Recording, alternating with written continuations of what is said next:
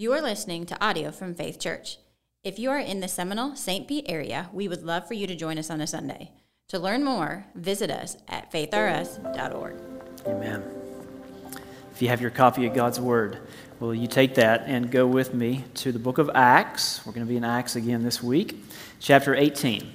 Acts chapter 18. And if you don't have a Bible, we would love to give you a Bible. I'm so glad you're here today, and we have a gift for you. On those tables in the back of the room, you will find piles of hardback black Bibles. Take one now. If you're frozen to your seat, you can't move, take one after the service is over on your way out. Either way is fine, but that's our gift to you with no strings attached. No strings attached. Just start reading that Bible and see what happens in your heart and in your life. And if you don't know your way around the Bible that well, we've put all the verses that we're going to be studying together today on the screen so you can follow along with us. If you're willing and able, will you stand with me? In honor of the reading of God's Word, we stand because we truly believe that this is the Word of God Himself. So listen carefully to these words in Acts 18.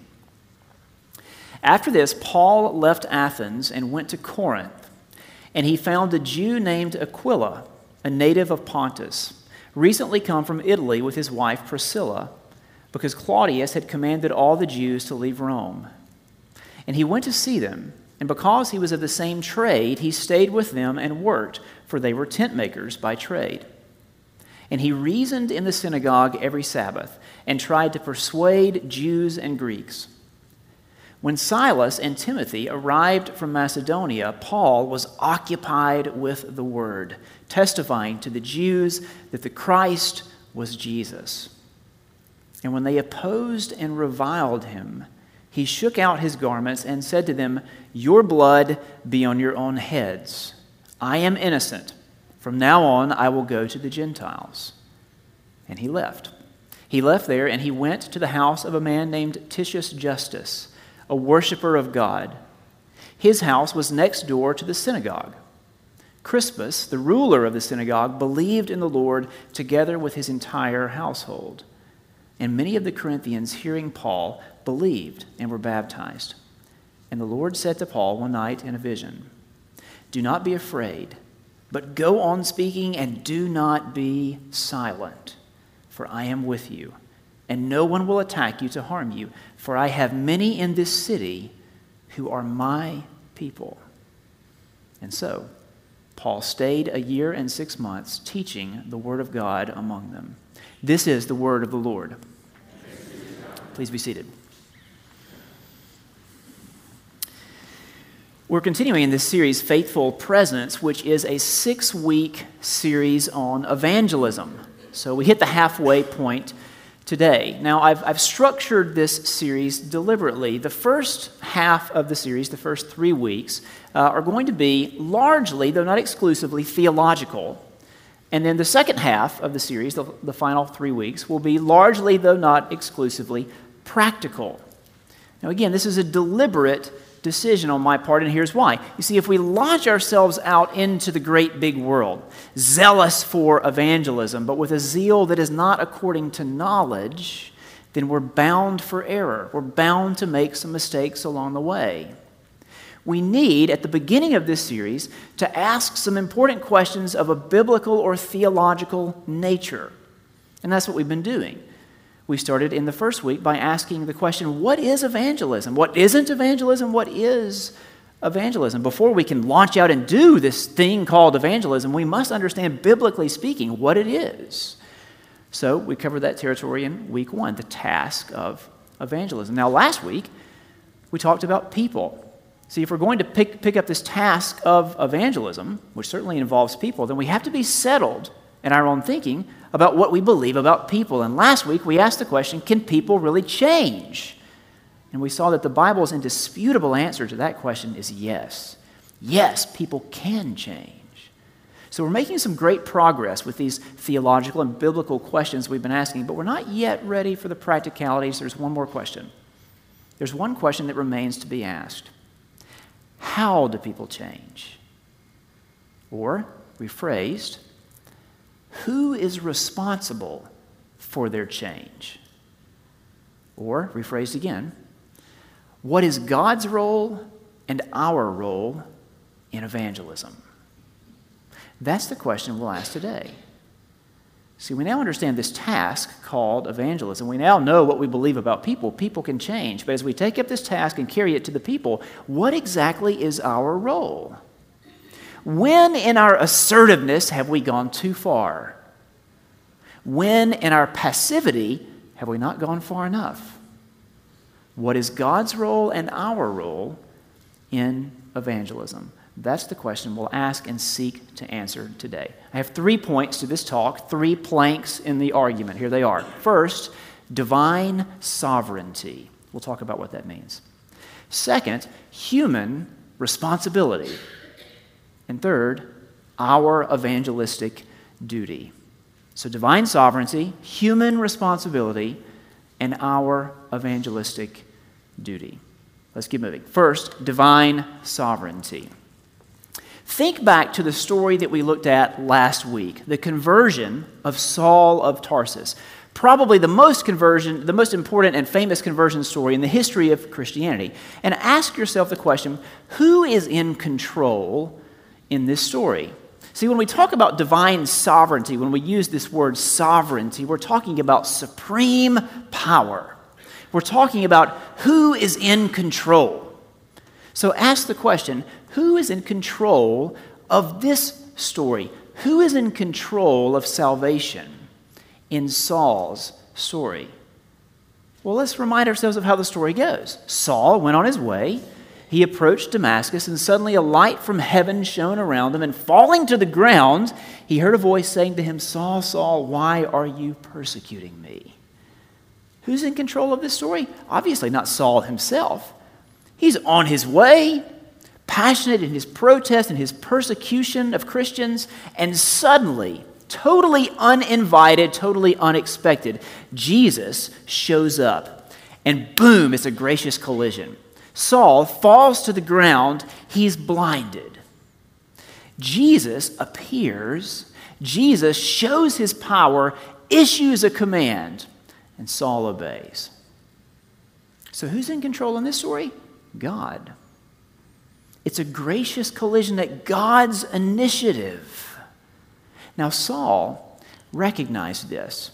We know he recognized it because he writes about it again and again in his letters. Remember, Saul of Tarsus becomes Paul, the apostle, the greatest missionary who's ever lived. And he wrote many of the letters that we have today in our New Testament.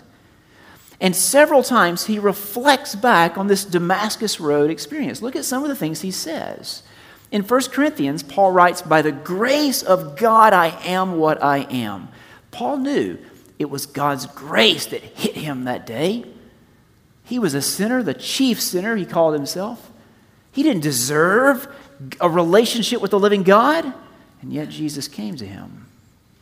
By the grace of God I am what I am. Then in Galatians he says, God set me apart before I was born and called me by his grace.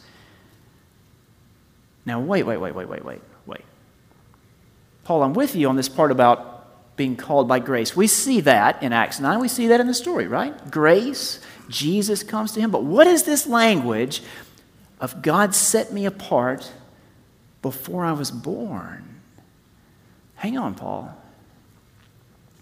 Here in Galatians, Paul is saying, long before the Damascus Road, long before Saul himself was a persecutor of Christians, long before all of that, before he had even breathed his first breath, God chose him for salvation.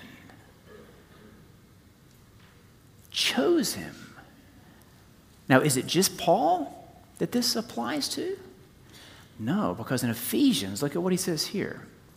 In Ephesians, he takes this same idea, which is sometimes called the doctrine of election. The doctrine of election, and he gives it an even wider audience. It's not just Paul that it applies to.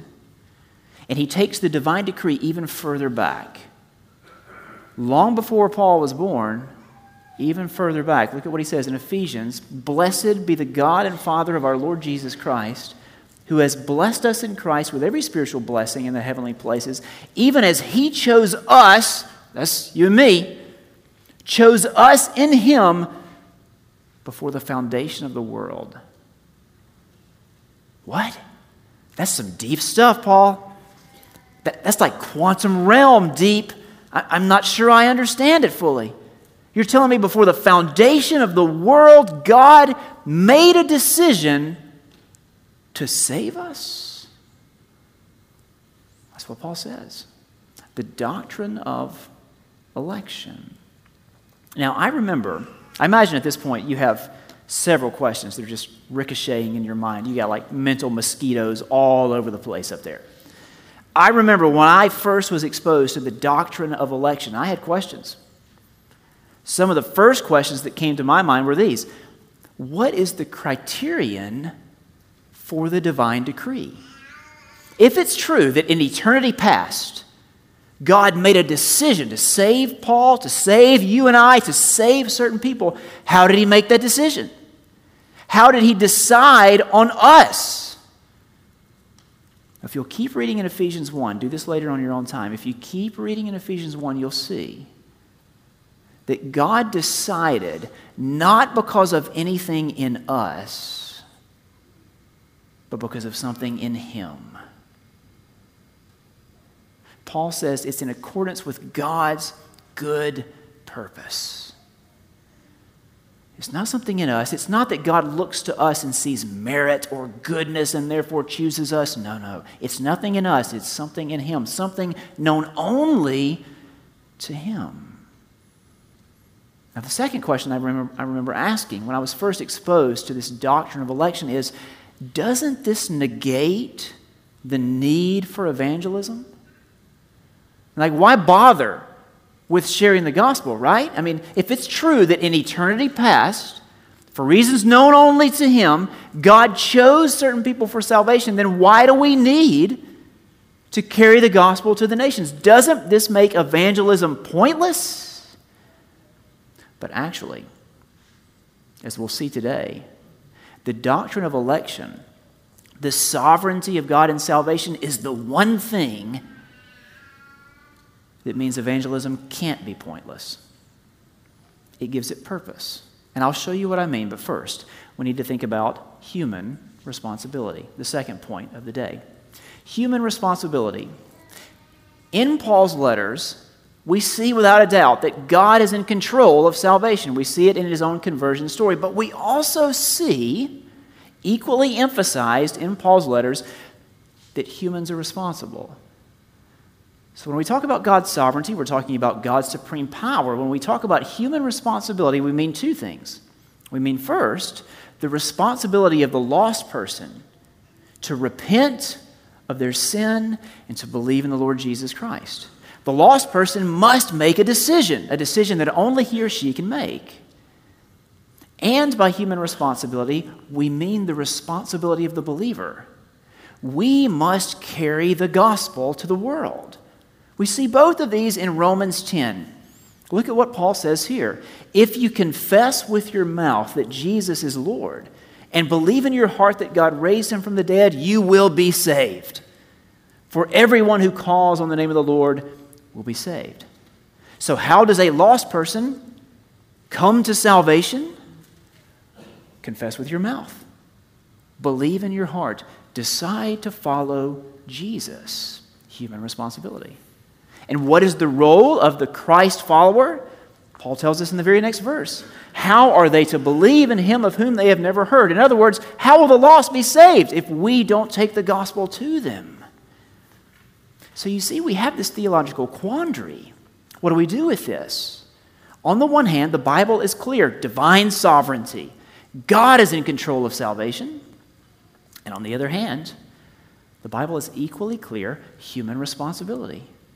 A lost person must make a decision to follow Jesus. We, the church, must carry the message to the world. It's a theological quandary. What do we do with it?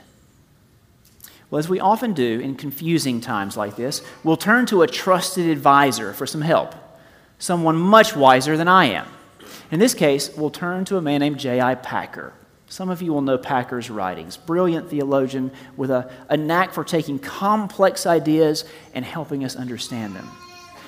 One of Packer's most insightful books was one of his tiniest books, just over 100 pages long, written over 50 years ago, called Evangelism and the Sovereignty of God. Evangelism and the Sovereignty of God. And in this book, Packer talks about what he calls an antinomy. An antinomy. Now, maybe this is a new term for you. It was for me when I first heard it.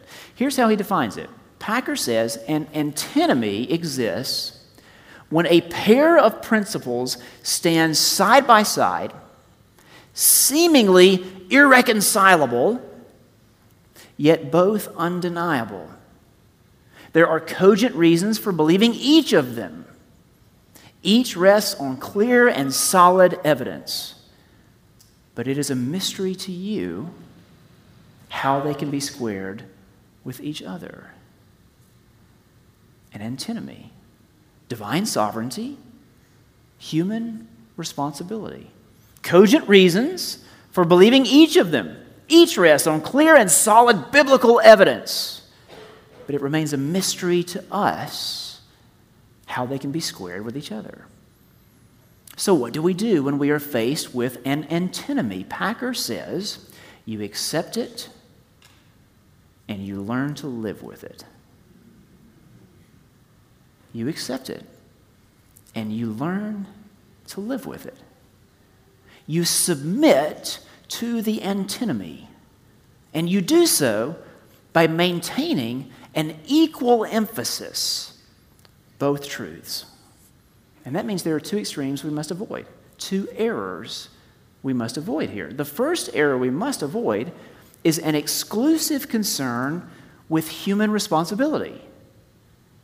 While it is true that we have the responsibility of taking the gospel to the nations, it is not solely up to us.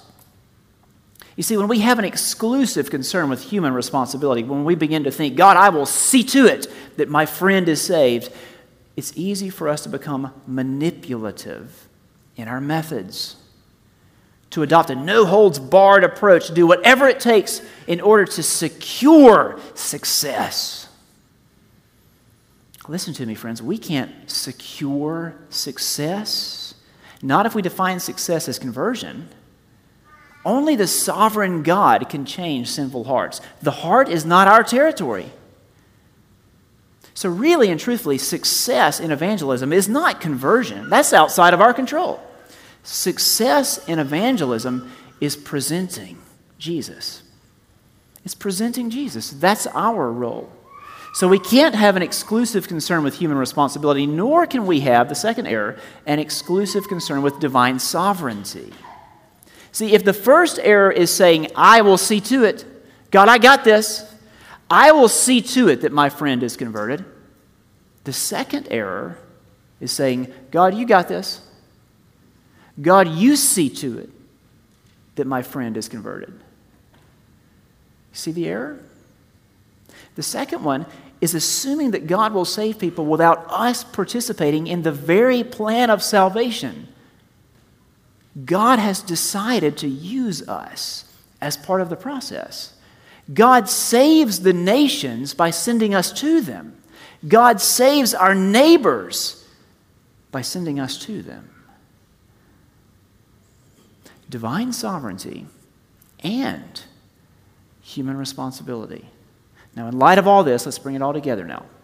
In light of all this, what is our role? What exactly are we called to in this task of evangelism? I'll state it as plainly as I can. Here's two big takeaways for us this morning. First, we present Christ, God produces converts. This is as plainly as I can state it. We present Christ, God produces converts. So we close our eyes in prayer, asking God to save our lost friends and family members. We close our eyes in prayer, and then we open our eyes, and we see the lost. And we open our lives, and we love them. And we open our mouths, and we share the truth. But in all of this, we remember, we share, but only God can save. We talk, but only God can transform. So that's the first takeaway. The second one is that election is our motivation. This doctrine of election that we've been talking about this morning is actually our motivation in evangelism. Remember earlier I said to you, this is the one thing that is the guarantee that our evangelistic efforts won't be in vain. Now, why do I say that? Why do I say that election is a motivating factor? Because that's exactly how this doctrine is wielded in Scripture itself. The story that I read at the beginning of our time in Acts 18, I want us to look at it again in closing here, but understand the context of what's happening. This is Paul, Saul of Tarsus. He's been converted. He's now Paul the apostle and missionary. He's traveling, and he goes to a city called Corinth. And in Corinth, he's preaching the gospel. And some people believe and others don't. And Paul is becoming a bit discouraged. And in his moment of discouragement, that's when Jesus, the same Jesus who appeared to him on the Damascus Road, Jesus appears again. And look at what Jesus says. The Lord said to Paul one night in a vision, "Do not be afraid, but go on speaking and do not be silent, for I am with you, and no one will attack you to harm you, for I have many in this city who are my people." I have many in this city who are my people. And so Paul stayed 1 year and 6 months teaching the word of God among them. When Paul is in his moment of discouragement, Jesus shows up and reminds Paul of the doctrine of election. Do you see that? He says, "Paul, there are people in this city that I have chosen. Before the foundation of the world, I chose them. Therefore, you must stay here and you must preach. And I guarantee you they will believe." You see how motivating this doctrine is for us? It's the guarantee, friends, that our evangelistic efforts will not be in vain. How much more excited we can be to go fishing when our trusted captain says to us, "I guarantee you fish will be caught." It's the guarantee. It's the motivation. God, the mighty God who saves, he used Paul. Paul wasn't silent. And God used him. God wants to use you and me in the same way. I told you in the opening week of this series about a man named Michael Green. If you were here, maybe you remember that. Someone who's been very influential in my own life. Michael Green, he's passed away now. But for many years, he was a professor of evangelism at Wycliffe Hall in Oxford, sort of a leading expert in evangelism, wrote books on the subject, trained churches and individuals, and of course did evangelism himself. It's probably not an exaggeration for me to say that I would not care as deeply as I do about evangelism, and probably wouldn't be preaching this very series at Faith Church today, if not for the influence of Michael Green, who I never met, though I know his writings well. In his autobiography, Adventure of Faith, Michael Green tells the story of how he became a Christian. This leading evangelist, this world-renowned scholar, how did he become a follower of Jesus? It's the story of a God who is mighty to save, and some ordinary, very ordinary Christian servants who were motivated to share. I want to tell you the story in closing. Sit back and get comfy. It's going to take just a few minutes, but it's worth listening to, trust me. And I want you to go with me in your mind's eye to a place called Bristol, England. It's about 100 miles due west of London. And this is where our story begins. It begins with a young prankster. So think Fred and George Weasley, if you know the Harry Potter series. A young prankster who's heading off to Clifton College in Bristol, England. Green writes this: "In the autumn of 1944, I began what I suppose proved to be the most decisive 5 years of my life. I had not really enjoyed my preparatory school, but I loved Clifton. I have fond memories of that first term when 6 of us junior boys were herded into what had been a single hotel bedroom, but now comprised 6 bunk beds, roughly lashed together, which left practically no floor space at all. That was where we lived. We quickly formed a close bonding, and before long, we were making gunpowder, which we delighted to explode in all the most inappropriate situations. Little monsters that we were, we constructed blowpipes which shot darts at people dipped in formic acid, which we distilled ourselves.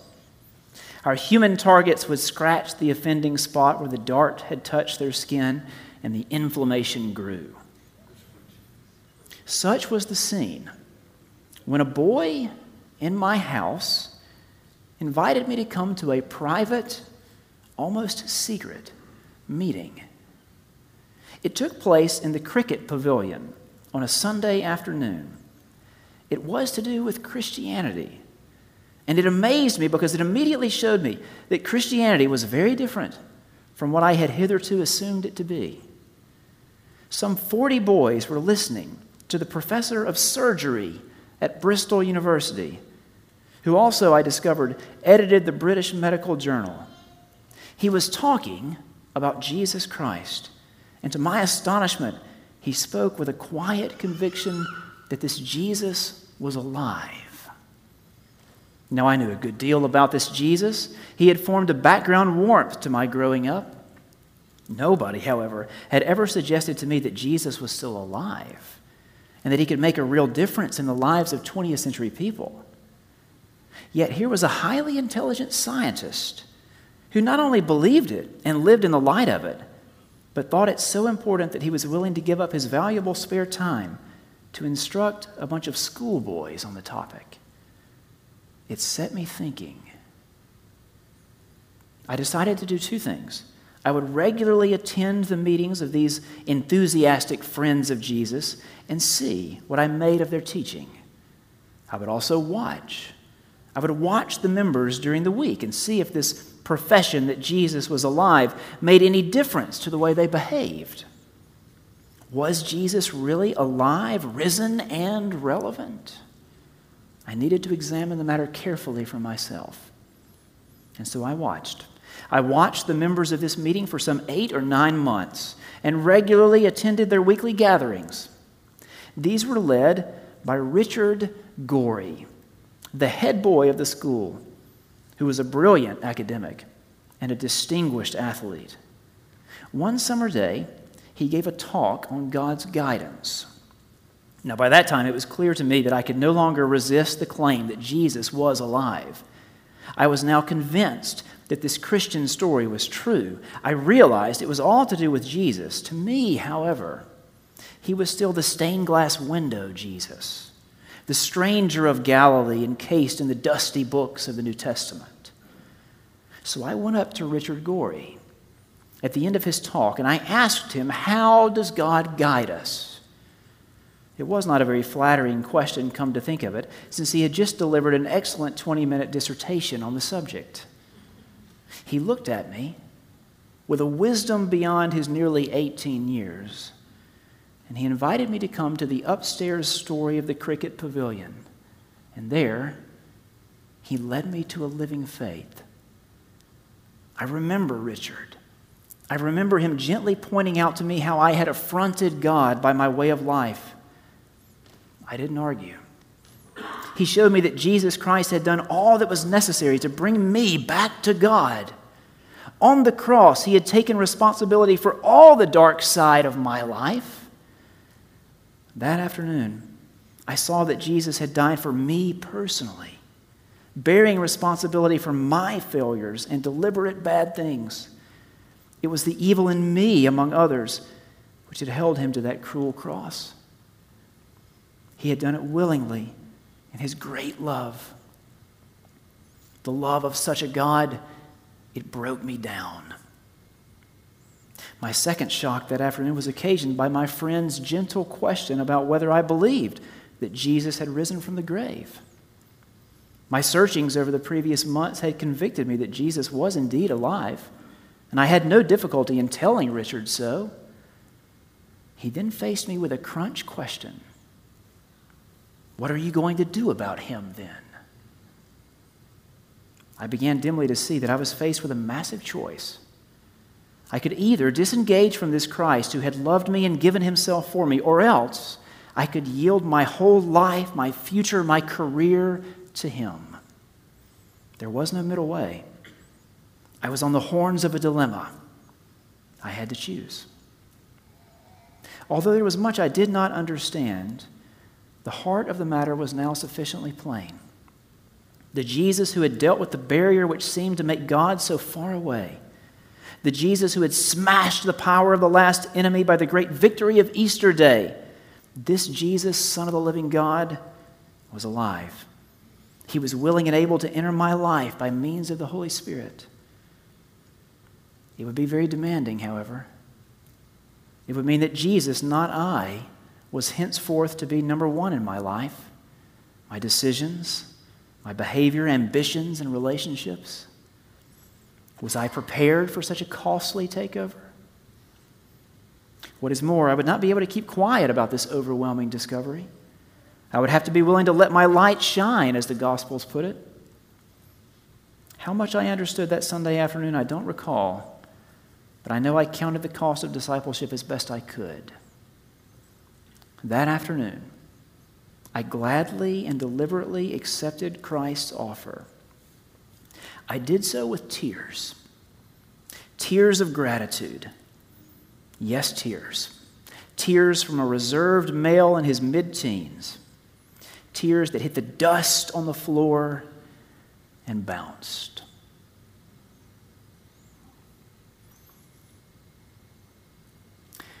What I love so much about this conversion story is here is Michael Green, world-famous evangelist. And how did God lead him to faith in Christ? Through the witness of two ordinary Christian servants.